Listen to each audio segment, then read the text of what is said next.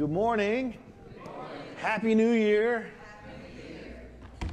Statistically speaking, if you've made a New Year's resolution, if you make it 2 weeks, you'll be in the higher percentage. 80% of people don't get past 2 weeks. If you make it a week after that, it starts to drop even more. 9% of the people that make resolutions actually find the end goal. It's 9%. Look around the room. Not many are going to make it. Happy New Year. 2023, I'm excited about this year. I'm excited to see what God has in store for our church. The next 2 weeks, this week and next week, I want to look at our mission statement as a church. You've seen the banners around. You've seen it in your bulletin. And I want you to open up your bulletin if you have one. We're going to read that together. On the left-hand side of the bulletin, it'll have who we are as a church. It says Mount Moriah Baptist Church, or MMBC, right? Either way, we're going to read that together. Is that okay? Okay, let's read that together. You ready? Instead of saying MMBC, we're going to say Mount Moriah Baptist Church. That way we're not all confused. Are you ready? Here we go. 1, 2, 3.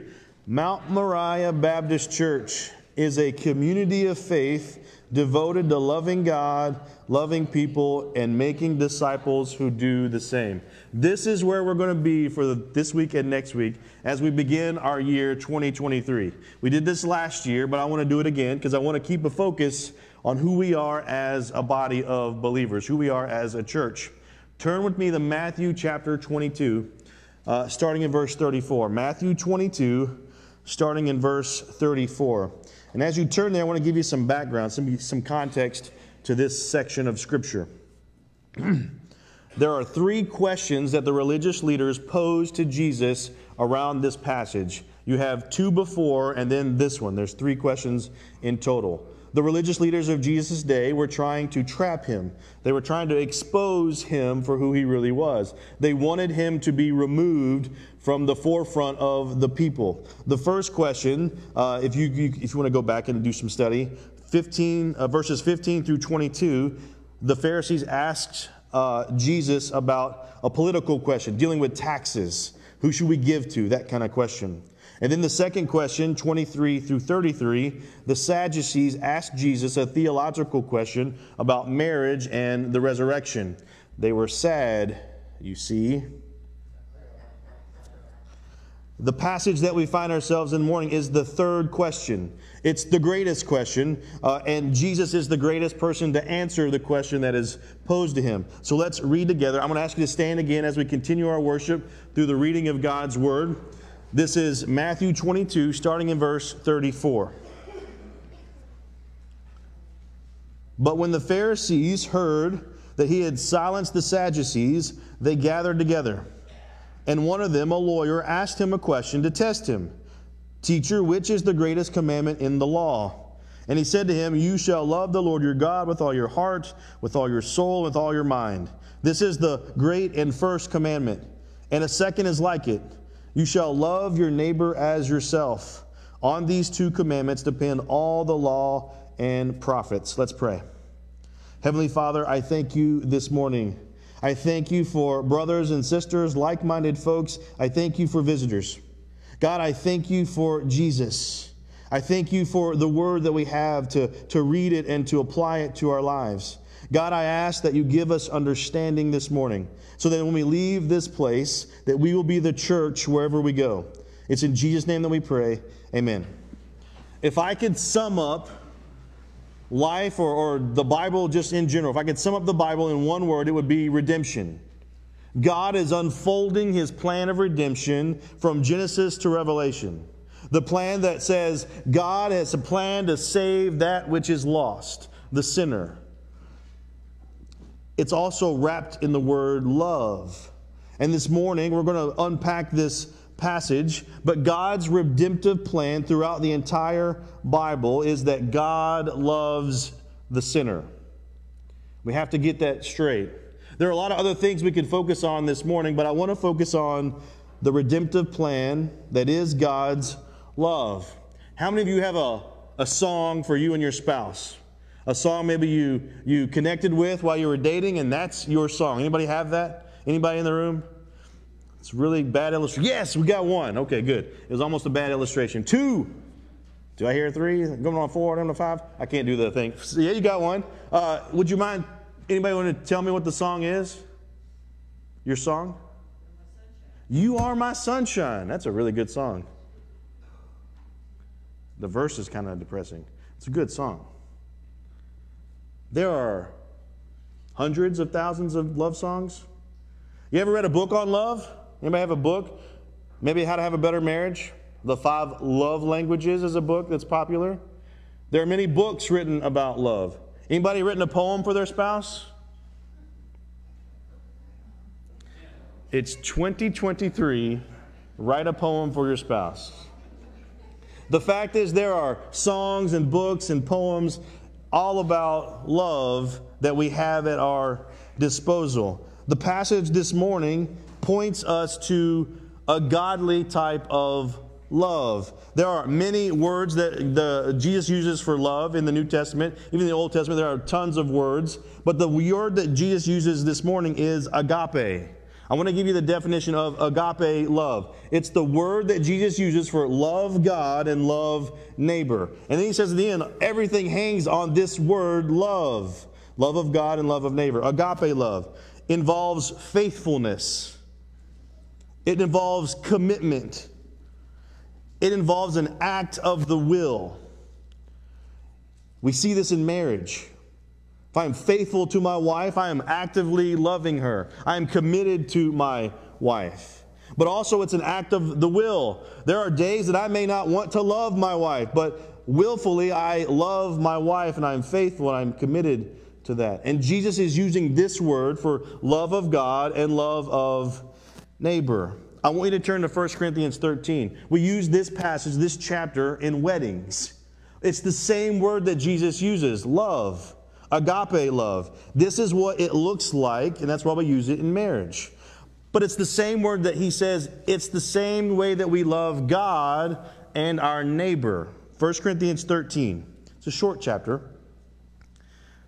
Paul says this, if I speak in the tongues of men and of angels, but have not agape or love, I am a noisy gong or a clanging cymbal. And if I have prophetic powers and understand all mysteries and all knowledge, and if I have all faith so as to remove mountains, but have not love, I am nothing. If I give away all that I have, and if I deliver up my body to be burned, but have not love, I gain nothing. Love is patient and kind. Love does not envy or boast. It is not arrogant or rude. It does not insist on its own way. It is not irritable or resentful. It does not rejoice at wrongdoing, but rejoices with the truth. Love bears all things, believes all things, hopes all things, endures all things. And it goes all the way down to the end of the chapter. So now faith, hope, and love abide, these 3, but the greatest of these is what? Love. So when Jesus says the greatest commandment is to love God, love people, focus on the word love, this faithful, committed, act of the will type of love.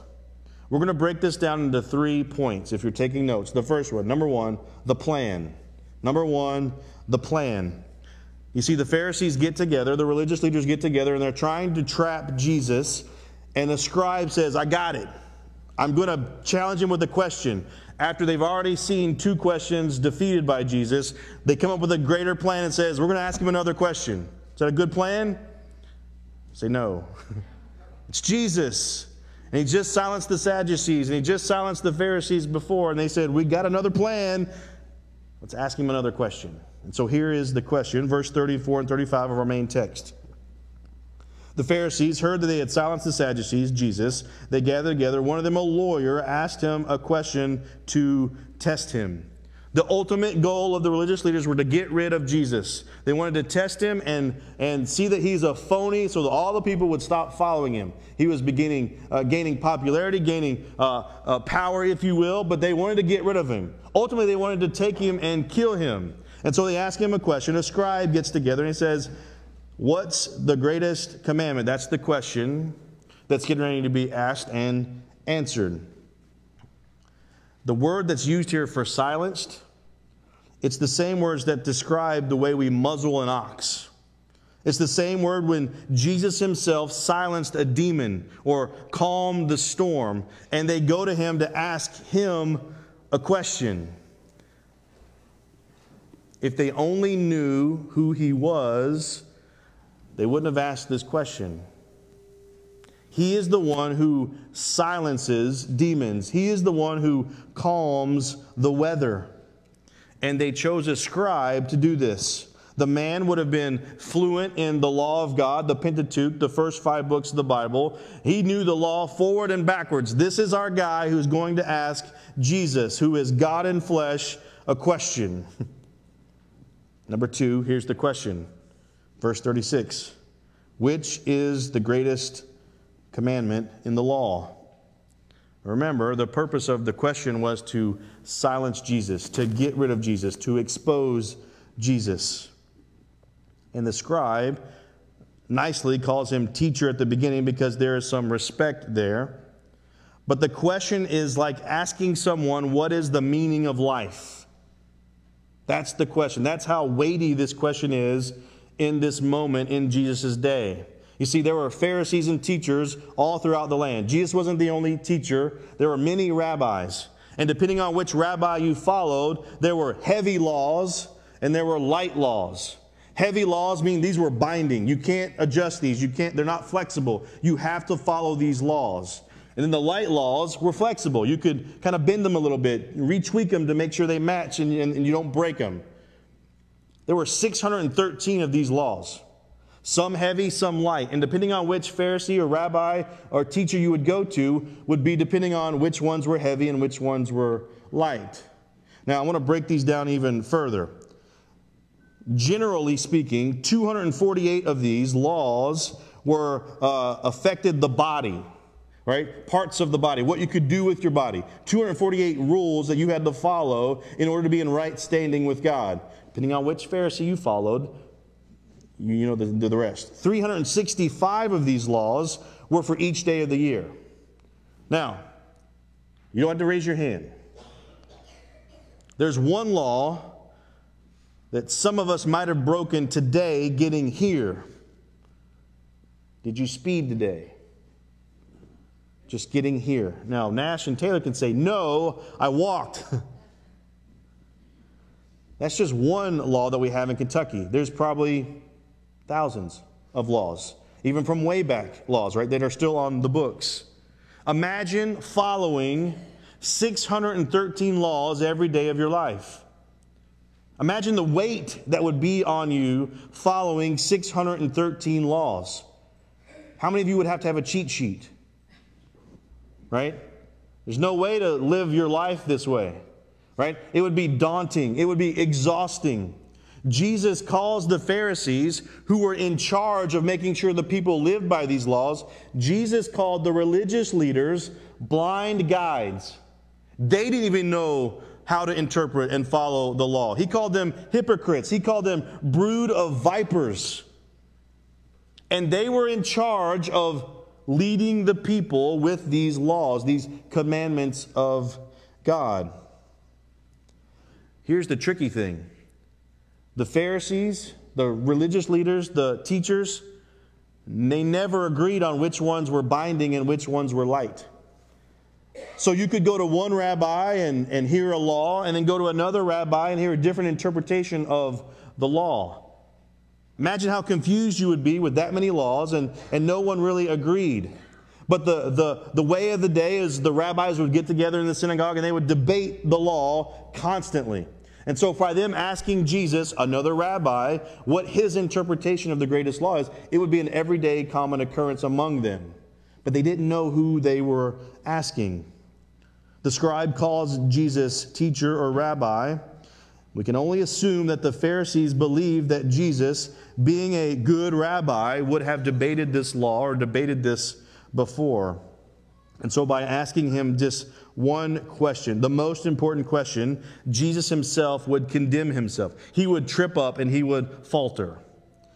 Number 3, the greatest response ever. So you have the plan, you have the question, and now you have the greatest response. Look at verse 37 through 39. We're going to spend most of our time in these verses. Matthew 22:37. And he said, Jesus said to him, the scribe, you shall love the Lord your God with all your heart, with all your soul, with all your mind. This is the great and first commandment. A second is like it. You shall love your neighbor as yourself. Now, love God, love people. You've seen it everywhere, right? Love God, love people, make disciples. That's kind of what we say around here. We're not the only church that says it. A lot of believers say, love God, love people. It's not a slogan. It's not just some happy-go-lucky thing. We find it in Scripture. Jesus says this is the greatest. Love of God and love of neighbor. Jesus himself recites a passage from the Old Testament in this section, in his answer. Deuteronomy 6 is the Shema that Jewish people still recite today, both morning and night. And I'm going to read it for you. Deuteronomy 6, 4 through 9. Hear, O Israel, the Lord our God, the Lord is one. You shall love the Lord your God with all your heart, with all your soul, and with all your might. And these words I command you today shall be on your heart. You shall teach them diligently to your children. You shall shall talk to them when you sit, when you rise, when you walk by the way, when you lie down. You shall bind them as a sign on your hand. You shall be as frontlets between your eyes, like on your forehead. You shall write them on the doorpost of your house and on your gates. The Jewish people knew the Shema. They would have recited it. And so when Jesus says, love the Lord your God, they would have been like, hey, I know where he's going with this. But then he also adds, love your neighbor as yourself. Again, Jesus knows the Scriptures. Why? They all point to Jesus. And so the Pharisees, unbeknownst to them, ask the one whose Scripture is written about what it's all about. And he says, love God and love people. He sums up the entire law in these two statements. The entire 613 debatable laws, some binding, some flexible. Jesus says it's all about love of God and love of neighbor. But there's a problem for us today. When we say love God, love people, it sounds good, it sounds easy, it sounds awesome, it's catchy. You can put on a hat or a t-shirt. We can memorize it. Love God, love people, make disciples. Jesus points the listener to the law. It's all summed up in these two things. The problem we have is we break them every day. Paul says in Romans chapter 3, verse 20, the law brings knowledge of sin. So when we say love God, love people, it sounds awesome. In our hearts, it should point us back to our need of a Savior. I cannot keep love God and love people. I cannot keep the law. I can't. And so Jesus, when he says, love the Lord your God with all your heart, soul, and mind, love your neighbor as yourself, he's pointing the religious leaders back to the law. Well, wait a minute. I love Jesus. I'm under the new covenant. I don't have to worry about the law, right? We don't have to deal with that anymore. Listen to the words of Jesus from Matthew 5, verse 17. He's speaking to the religious leaders of his day. Matthew 5, 17.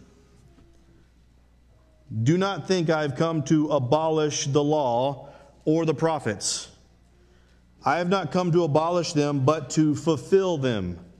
For truly I say to you, until heaven and earth pass away, not an iota and not a dot will pass from the law until all is accomplished. Therefore, whoever relaxes one of the least of these commandments and teaches others to do the same will be called least in the kingdom of heaven. But whoever does them and teaches them will be called great in the kingdom of heaven. For I tell you, unless your righteousness exceeds that of the scribes and Pharisees, you will never enter the kingdom of heaven.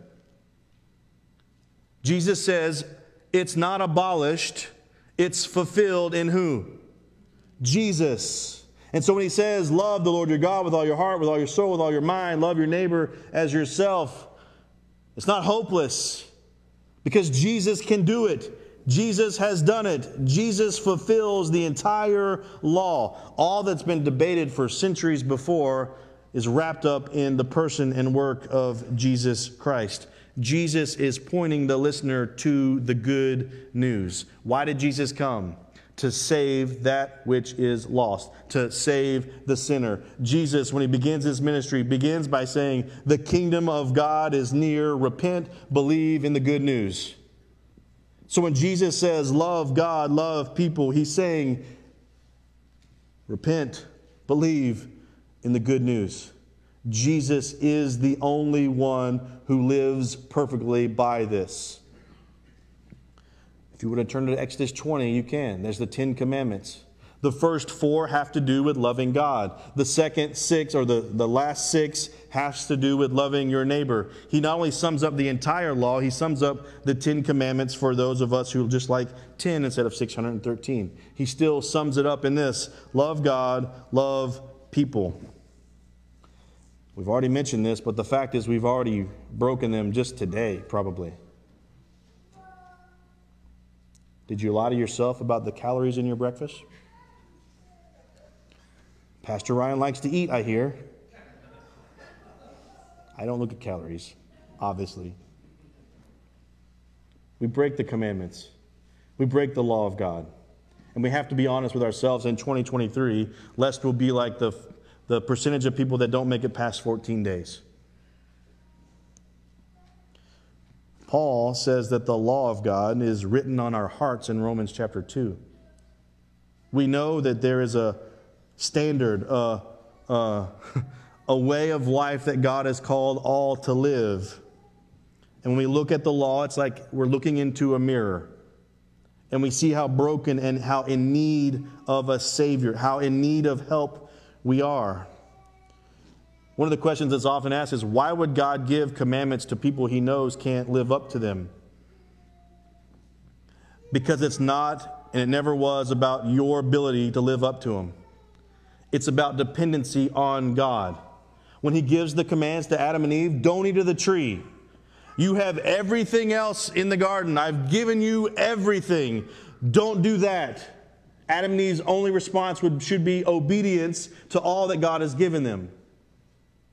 And Satan comes along and he just uses words and he twists them up and trips them up. Did God really say, surely you won't die? He gives the commands to his people.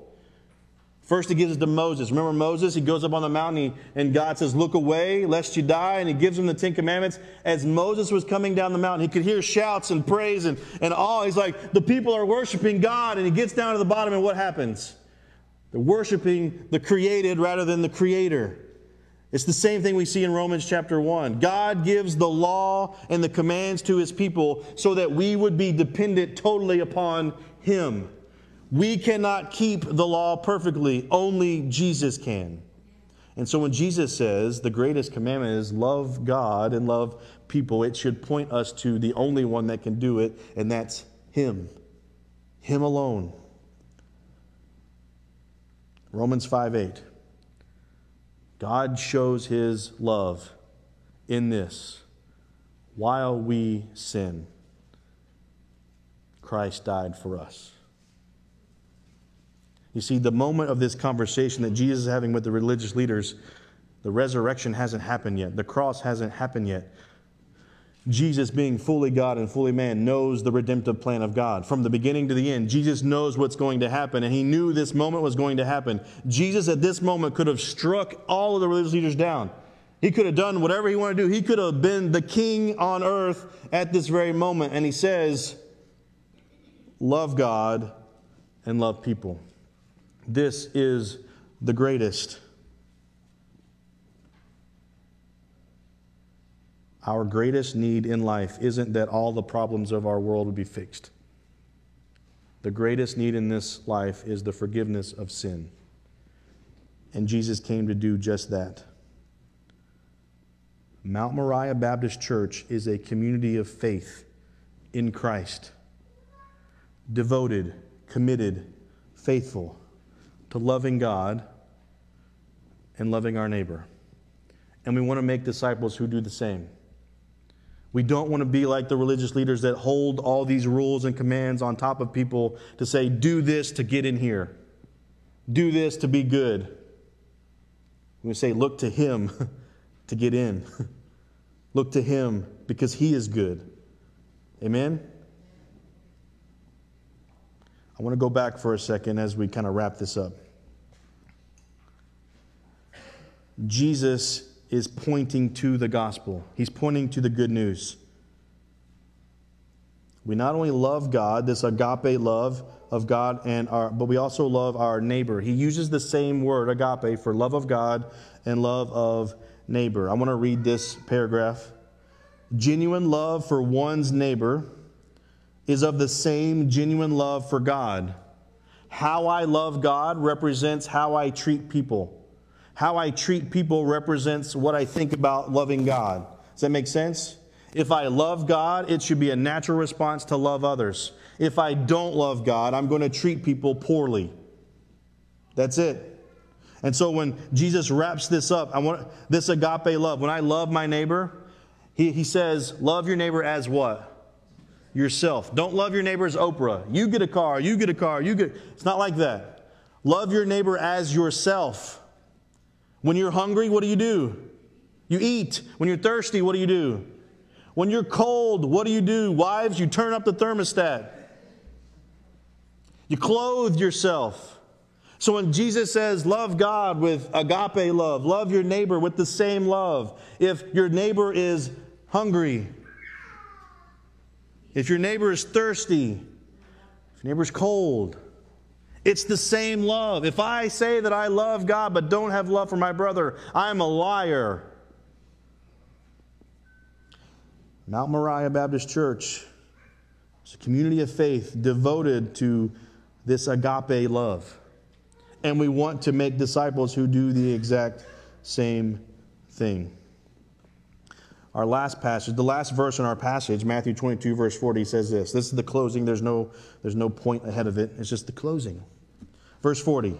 On these two commandments, love of God and love of neighbor, depend all the law and the prophets. Everything ever written before and after hangs on these two. Love God and love neighbor. Scripture points us to the love of God for us in this, that while we sin, He sends Jesus, fully God, fully man, to come to save that which is lost, that which is sinful.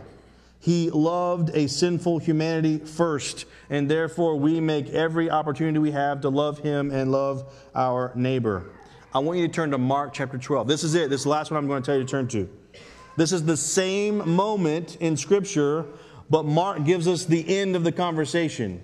The scribe responds to Jesus. Mark chapter 12, verse 32. Mark chapter 12, verse 32. Same conversation. Now the scribe responds to Jesus. It's very ironic the way he responds. Mark 12, verse 32. And the scribe says to him, Jesus, you are right, teacher. He's speaking to God Himself, God in the flesh, and says, you're right. He doesn't know it. You're right, teacher. You have truly said that He is one, and there is no one other besides Him, the Shema. And to love Him with all heart and with all understanding, with all strength, and to love one's neighbor as oneself is much more than the whole burnt offerings and sacrifices. And when Jesus saw that he answered wisely, He said to him, you are not far off from the kingdom of God. And after that, no one dared ask Him a question anymore. God doesn't require burnt offerings and sacrifices. Meaning He doesn't look at our church attendance record. He doesn't look at our church's traditions or our bylaws. He looks at our hearts. The one who says that all of life is about loving God and loving people. Jesus will answer, you are not far from the kingdom of God. God, in His great love for sinners like you and I, sends the greatest gift of love anyone could ever receive. Jesus lives a sinless life according to the law. He dies a sacrificial death, holding back the wrath of God. He pays our sin debt on the cross. Not only that, He's dead and rose again, showing that He has conquered both sin and death, and so that all who look on the Son will have eternal life. The goal this morning, the goal for 2023, if you have not placed your faith and hope in Jesus, repent and believe in this good news. He is the only way we are saved. It's not about our effort. It's about who Jesus is and what He has done on our behalf. I want us to read our mission statement again together. If you would stand with me as we close. It's on the inside of your bulletin on the left. Again, we'll say Mount Moriah Baptist Church, not MMBC. You ready? Here we go. For 2023, this is us. This is where we are headed. Mount Moriah Baptist Church is a community of faith devoted to loving God, loving people, and making disciples who do the same. Let us resolve to do this together as we move into this new year. Let's pray. Heavenly Father,